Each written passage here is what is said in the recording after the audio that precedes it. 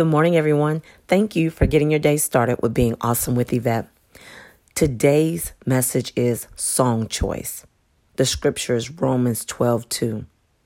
Do not be conformed to this world, but be transformed by the renewing of your mind.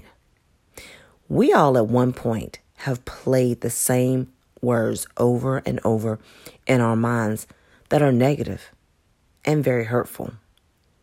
When we go to God in prayer and we're asking God to give us the courage and the strength to endure what we're facing, we also have to change how we think. Because if not, we're going to keep playing the same song. And guess what? We're going to be repeating the same prayer to God tomorrow. So let's change the song we play in our heads all day. I really hope this message was uplifting and encouraging for you to want to change and do the will of God, to become a stronger and better version of you. Please hit the like and subscribe button to be notified when I post the next message. Again, thank you for getting your day started with being awesome with Yvette. Have an awesome day.